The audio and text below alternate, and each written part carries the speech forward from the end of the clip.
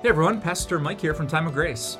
Before today's episode, I wanted to ask, have you heard of the podcast called Little Things with my sister in Christ, Amber L.B. Swenson? Whew. Amber is deeply mature, wise, biblical, honest, and she would love to share her faith with you. Just search for Little Things wherever you get your podcasts. Now, on to today's episode. In the Bible, I found out there are 30 different passages that use the words worry, worried, anxious, or anxiety, and I want to share a bunch of them with you today.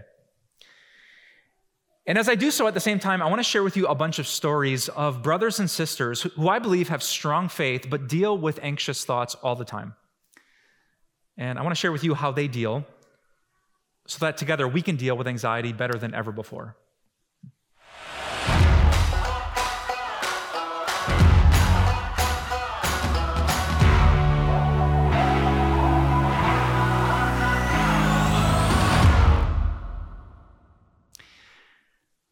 About 18 months ago, I had my first real personal encounter with anxiety.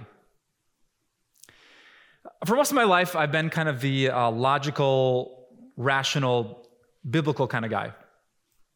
Not super emotional, pretty black and white. The Bible says this or the Bible says that. So I had never seen anxiety face to face until about 18 months ago.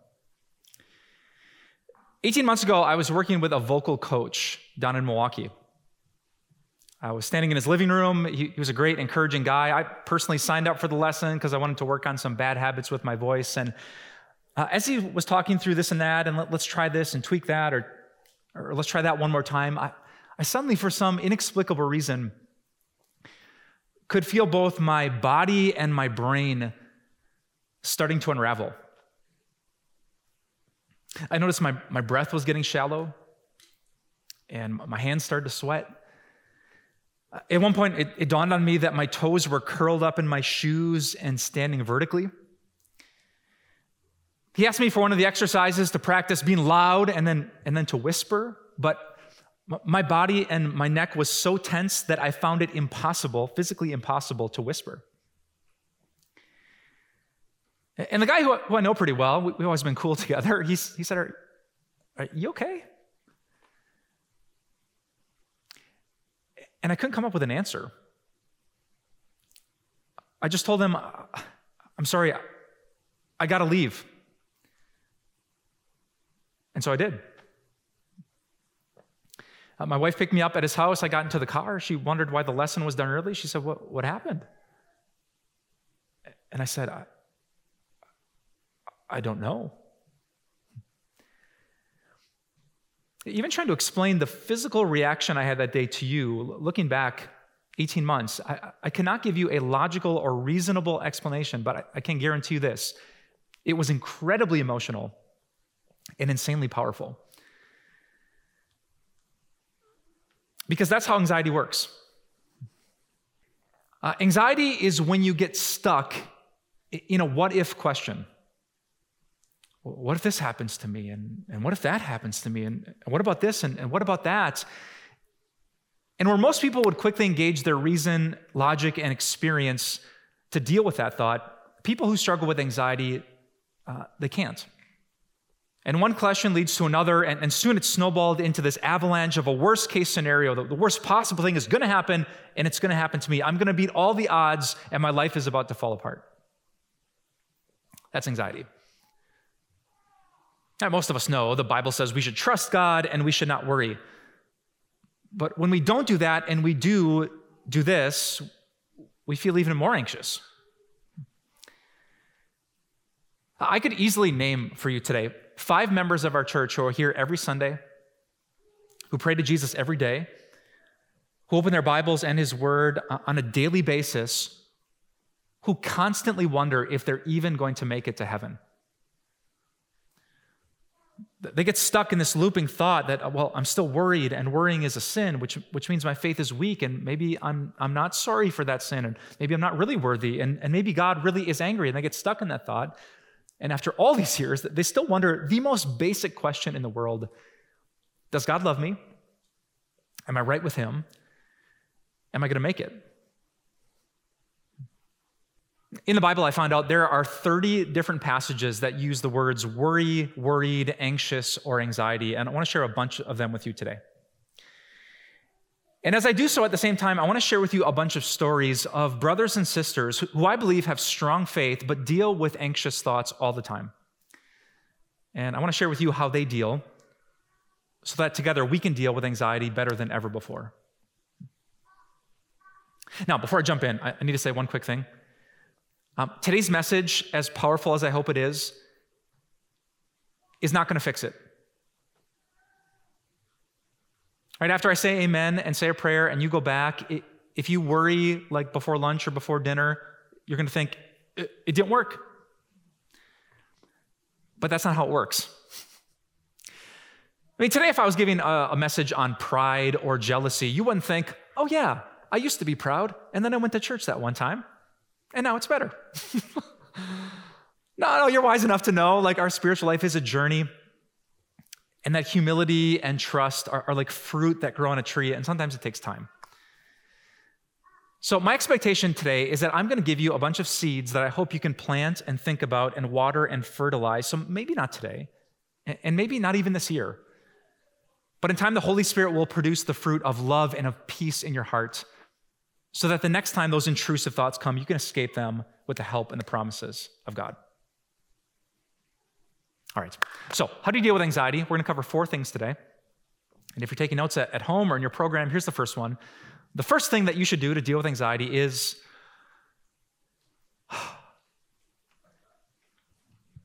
breathe. Now, some of you are going to think that I'm a heretic for this next part. But I actually think that before you open your Bible, you should breathe.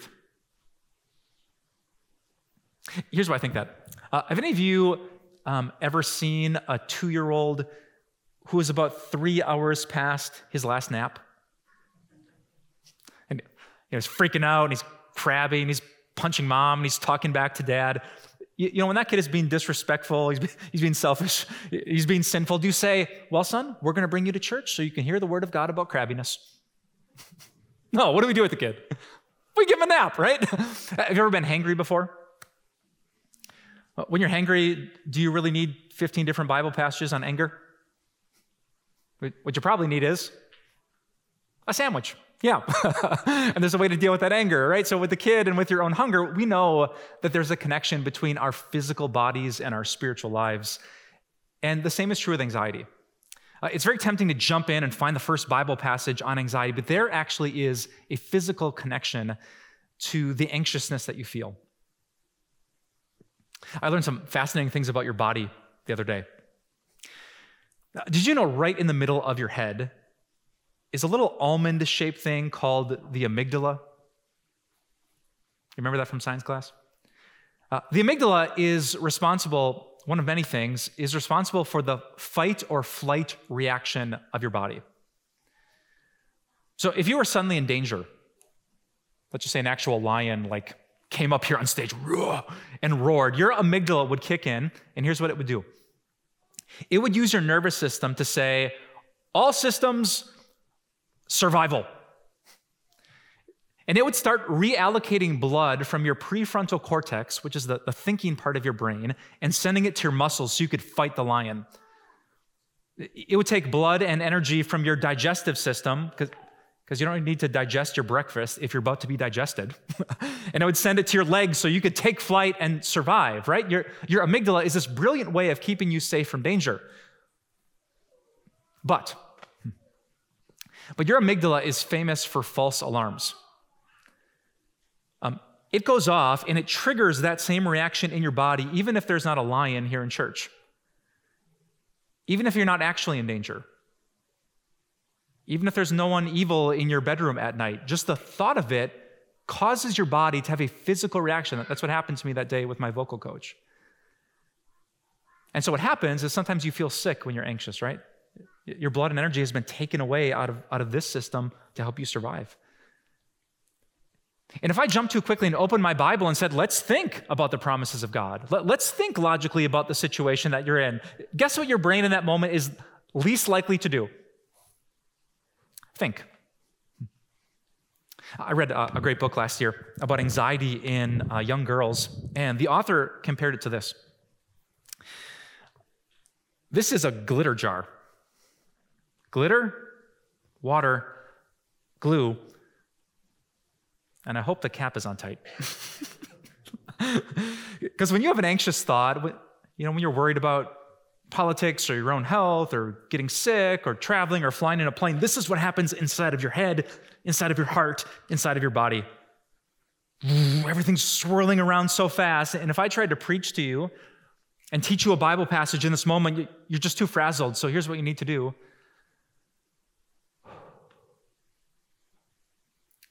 You need to calm your glitter. All right, some of you you're going to say that tonight. All right. Let's just calm our glitter. One counselor actually keeps one of these on her desk when someone comes in and just wants to pour out their problems. She shakes it up and says, let's just wait. And they just breathe for a few minutes until the glitter calms down and you're ready to talk and think and deal with anxiety. So if that's you, here's the first place to start. Breathe. And once we're ready to think, what do we do next? Here's number 2. We pray. So there are 30 passages in the Bible that deal with worry and anxiety. A bunch of them were written by the apostles Paul and Peter, and they both agree on this, that when you feel anxious, you should pray. Here's what the apostle Paul said in Philippians chapter 4. He said, "Do not be anxious about anything, but in every situation, by prayer and petition, with thanksgiving, present your requests to God." And then Peter thought that was pretty smart. So he gave his own version in 1 Peter 5. He said, "Cast all your anxiety on God because he cares for you." There's not a single thing, no matter how big or how small, how logical or how crazy it might seem to others, where your Father in heaven will ever roll his eyes. No, he says, "Come to me. You're my kid. I don't want you to live like this. I don't want you to be afraid. Cast it on me. Tell me what you want. Tell me how I can help. I don't want you to be anxious about anything, so cast everything on me." That's what one sister here in the faith does.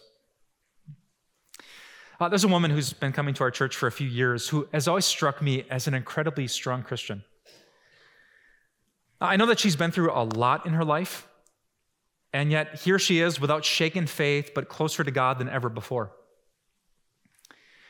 A couple weeks ago, however, we were in the lobby, and I overheard her mention that for her entire life, she's had to deal with anxiety. And so as I got ready to speak with you today, I reached out to her and I said, how do you deal? And she said that I could share her story with you. Her anxiety started, unfortunately, tragically, young, because her father was not a good man. He was abusive and he was dangerous, and so as a very little girl, she had to learn how to deal. She was always in fight or flight mode, always conscious of what kind of mood her father was in, not wanting to set him off. But as she got older and separated herself from that danger, she started to realize that not everyone was dangerous, that she didn't always have to live in panic mode. So she needed to figure out how to fight those intrusive thoughts. And so I asked her, how do you?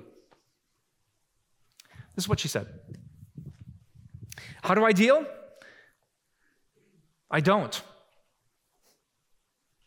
I don't handle anxiety because I can't handle anxiety. It is only through Christ that victory is found." I love that line. I picture this woman desperately praying, God, I can't. I can't make myself stop thinking about something. How do you even do that? But you can. Help. All right, so I want to encourage you to pray. For some of you, in your clear, non-anxious moments, maybe you write out a simple 911 prayer, "God help." Maybe you write down this passage, cast all your anxiety on him. Maybe you put a couple of note cards by your bed or in your Bible so that when your brain isn't working well, you can run to the Word and say, but God cares, and God wants to help. I don't just have to breathe and use some physical technique. There is a spiritual power that I can tap into. And so I pray. How do you deal?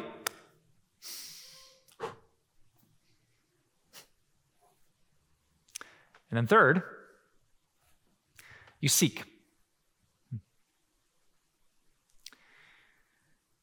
From cover to cover in the Bible, there are 30 passages on worry and anxiety, but 8 of them are found in the exact same spot.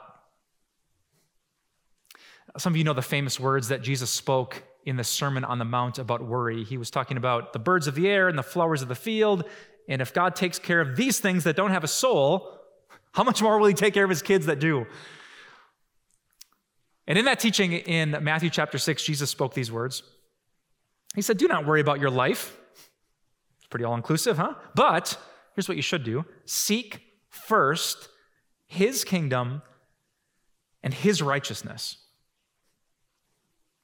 All right, this next part is no suggestions. This is preaching. This is not my opinion, my word. This is the word of your King Jesus. He said, I'm your shepherd, you're my sheep, and no one will snatch you out of my hands. Any of you Bible scholars know what no one means? No one. In Romans chapter 8, the Bible says there is nothing, not life, death, not angels, not demons, not the present nor the future. There is nothing in all of creation that can separate you from the love of God that is in Christ Jesus. Any of you scholars know what the word nothing means? Nothing. In the book of Philippians, the Apostle Paul said this, the God who began a good work in you will carry it on to completion. He's going to finish it. He's going to get you to the finish line. He will get you to heaven. Do any of you scholars know what the word will means? It means will. And one last time, if you didn't get my point just yet, the Bible says that if you're a Christian, God put the Holy Spirit into your heart as a deposit, guaranteeing what is to come. You want to guess what the word guarantee means? It means guaranteed. It means that you're going to be okay. I know you don't believe that, and I know you don't think that, but you're going to be okay. And the devil can lie to you, and he can accuse you that you're not good enough, and he can roar, but you are inside the kingdom, and King Jesus ain't letting you out. That's his righteousness. By the blood of Jesus, you have been made right with God. In fact, this passage, for some of you, should become your next tattoo. And I think your next tattoo, based off of this passage, should be just one word: his. Do any of you love the possessive pronoun as much as I do?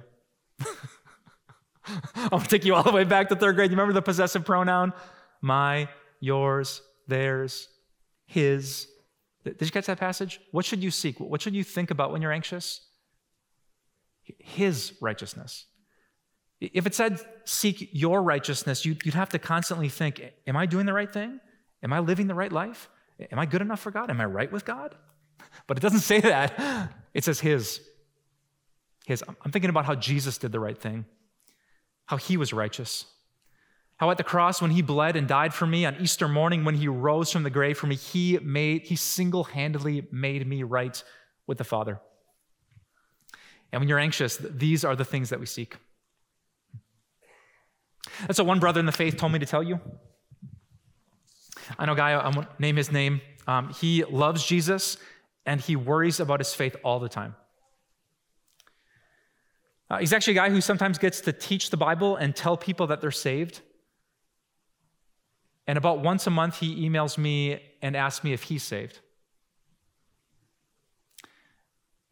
And I've known him long enough and loved him long enough that I always know what to say to him. Just, let's stop talking about you. Let's talk about Jesus.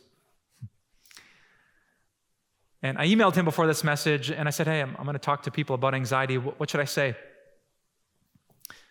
And here's what he told me to say. Mike, when you see people sitting in those chairs, make sure they know that Jesus loves them even when they're not trusting Jesus like they should. That's one of my favorite anxiety passages, Psalm 94. It says this: when I said, my foot is slipping, your unfailing love, Lord, supported me. When anxiety was great within me, your consolation brought me joy. When anxiety was great within me, not after I cured my anxiety, in the moment that it happened, God, your consolation, your unfailing love supported and brought me joy. Seek the promises of God, the love of God, and you'll know how to deal. So, first, second, third, and now finally today, group. Don't just bring God, bring other people into the battle. There's a woman from our church who's dealt with anxiety for a long time. In fact, she leads the life group we have at our church to help people with anxiety and depression, and she says you should sign up for it today. I asked her, hey, you've helped a lot of people in our church community deal with anxiety. What should I tell our church? And here's what she told me to tell you. Quote, group, comma, group, comma, group, comma, group, comma, group, period, end of quote. See, she's really smart. Here's what she knows, and some of you know this. When you're stuck in your own head, when you're in the loop, when the snowball is going, remembering to breathe and to pray and to seek is really hard. And that's why God gave us this. That's why our church must never, ever, ever become the place where you come and fake it, right? That's why when we pray for each other, it can never, ever, ever devolve into, please keep Grandma safe as she drives to see us this weekend. This is why prayer has to be, I'm freaking out, and I need y'all. I'm not doing great. I'm depressed. Help. And that's where group is so good. Proverbs chapter 12, my last passage for today, says, anxiety weighs down the heart, but a kind word cheers it up. It's the kind word of a roommate who says, let's not forget Jesus is still on his throne, and he is your king, and he made you right with God. When we can't think of God ourselves, when our memory is clouded and our glitter is all riled up, it is sometimes the people in our lives that help us out of it. That's how we deal with almost everything, and anxiety is no exception. So, if you want to know how to deal, the next time worrisome thoughts come, you breathe, you pray, you seek, and you group. Before I say amen, though, I want to show you this. There's a lot of pictures I love in my house, but this one is my favorite. If you offered me $1,000 on the way out of church, I would not sell this to you. Because a few years ago, anxiety became the unwelcome guest in my own home. And it didn't want to leave.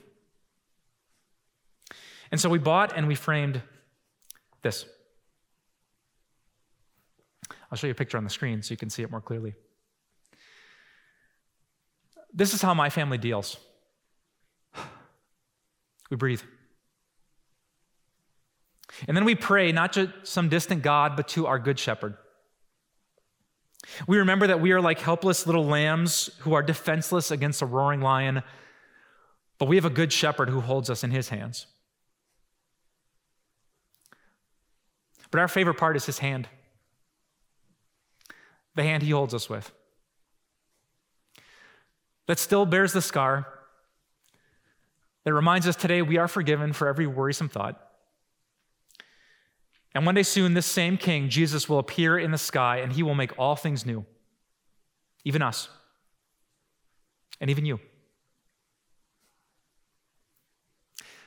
Does praying in front of this picture fix it?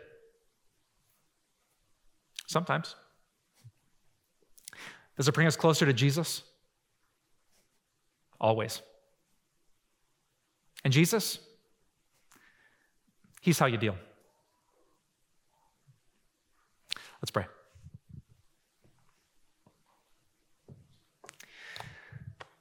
God, I thank you so much for your unfailing love.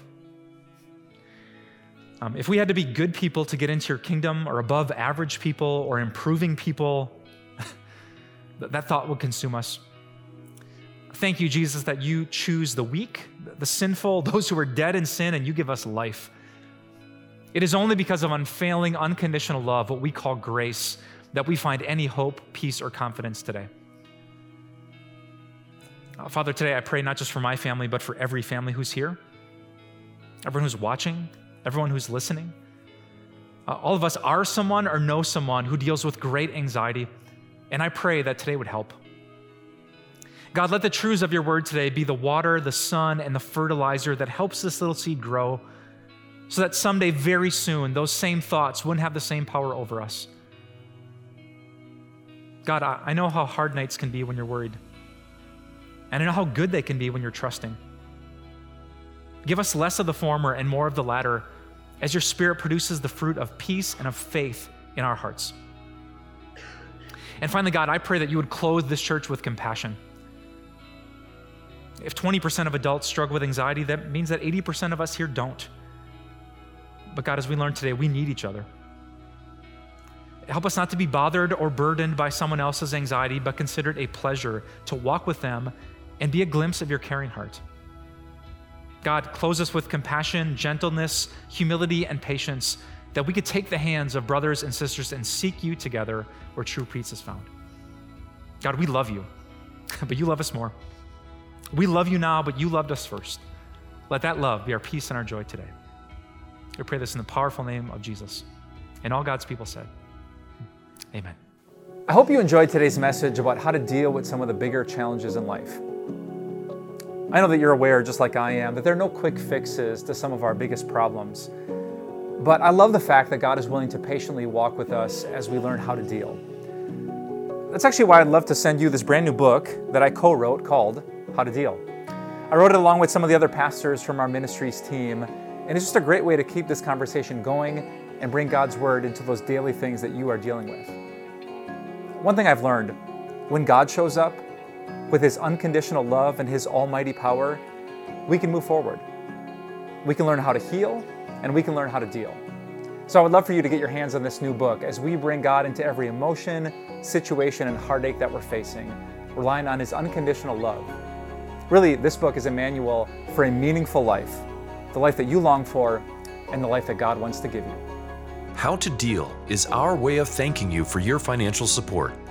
Request yours when you give by calling 800-661-3311, visit timeofgrace.org, write us at P.O. Box 301, Milwaukee, Wisconsin 53201, or text TIME to 313131 to give today.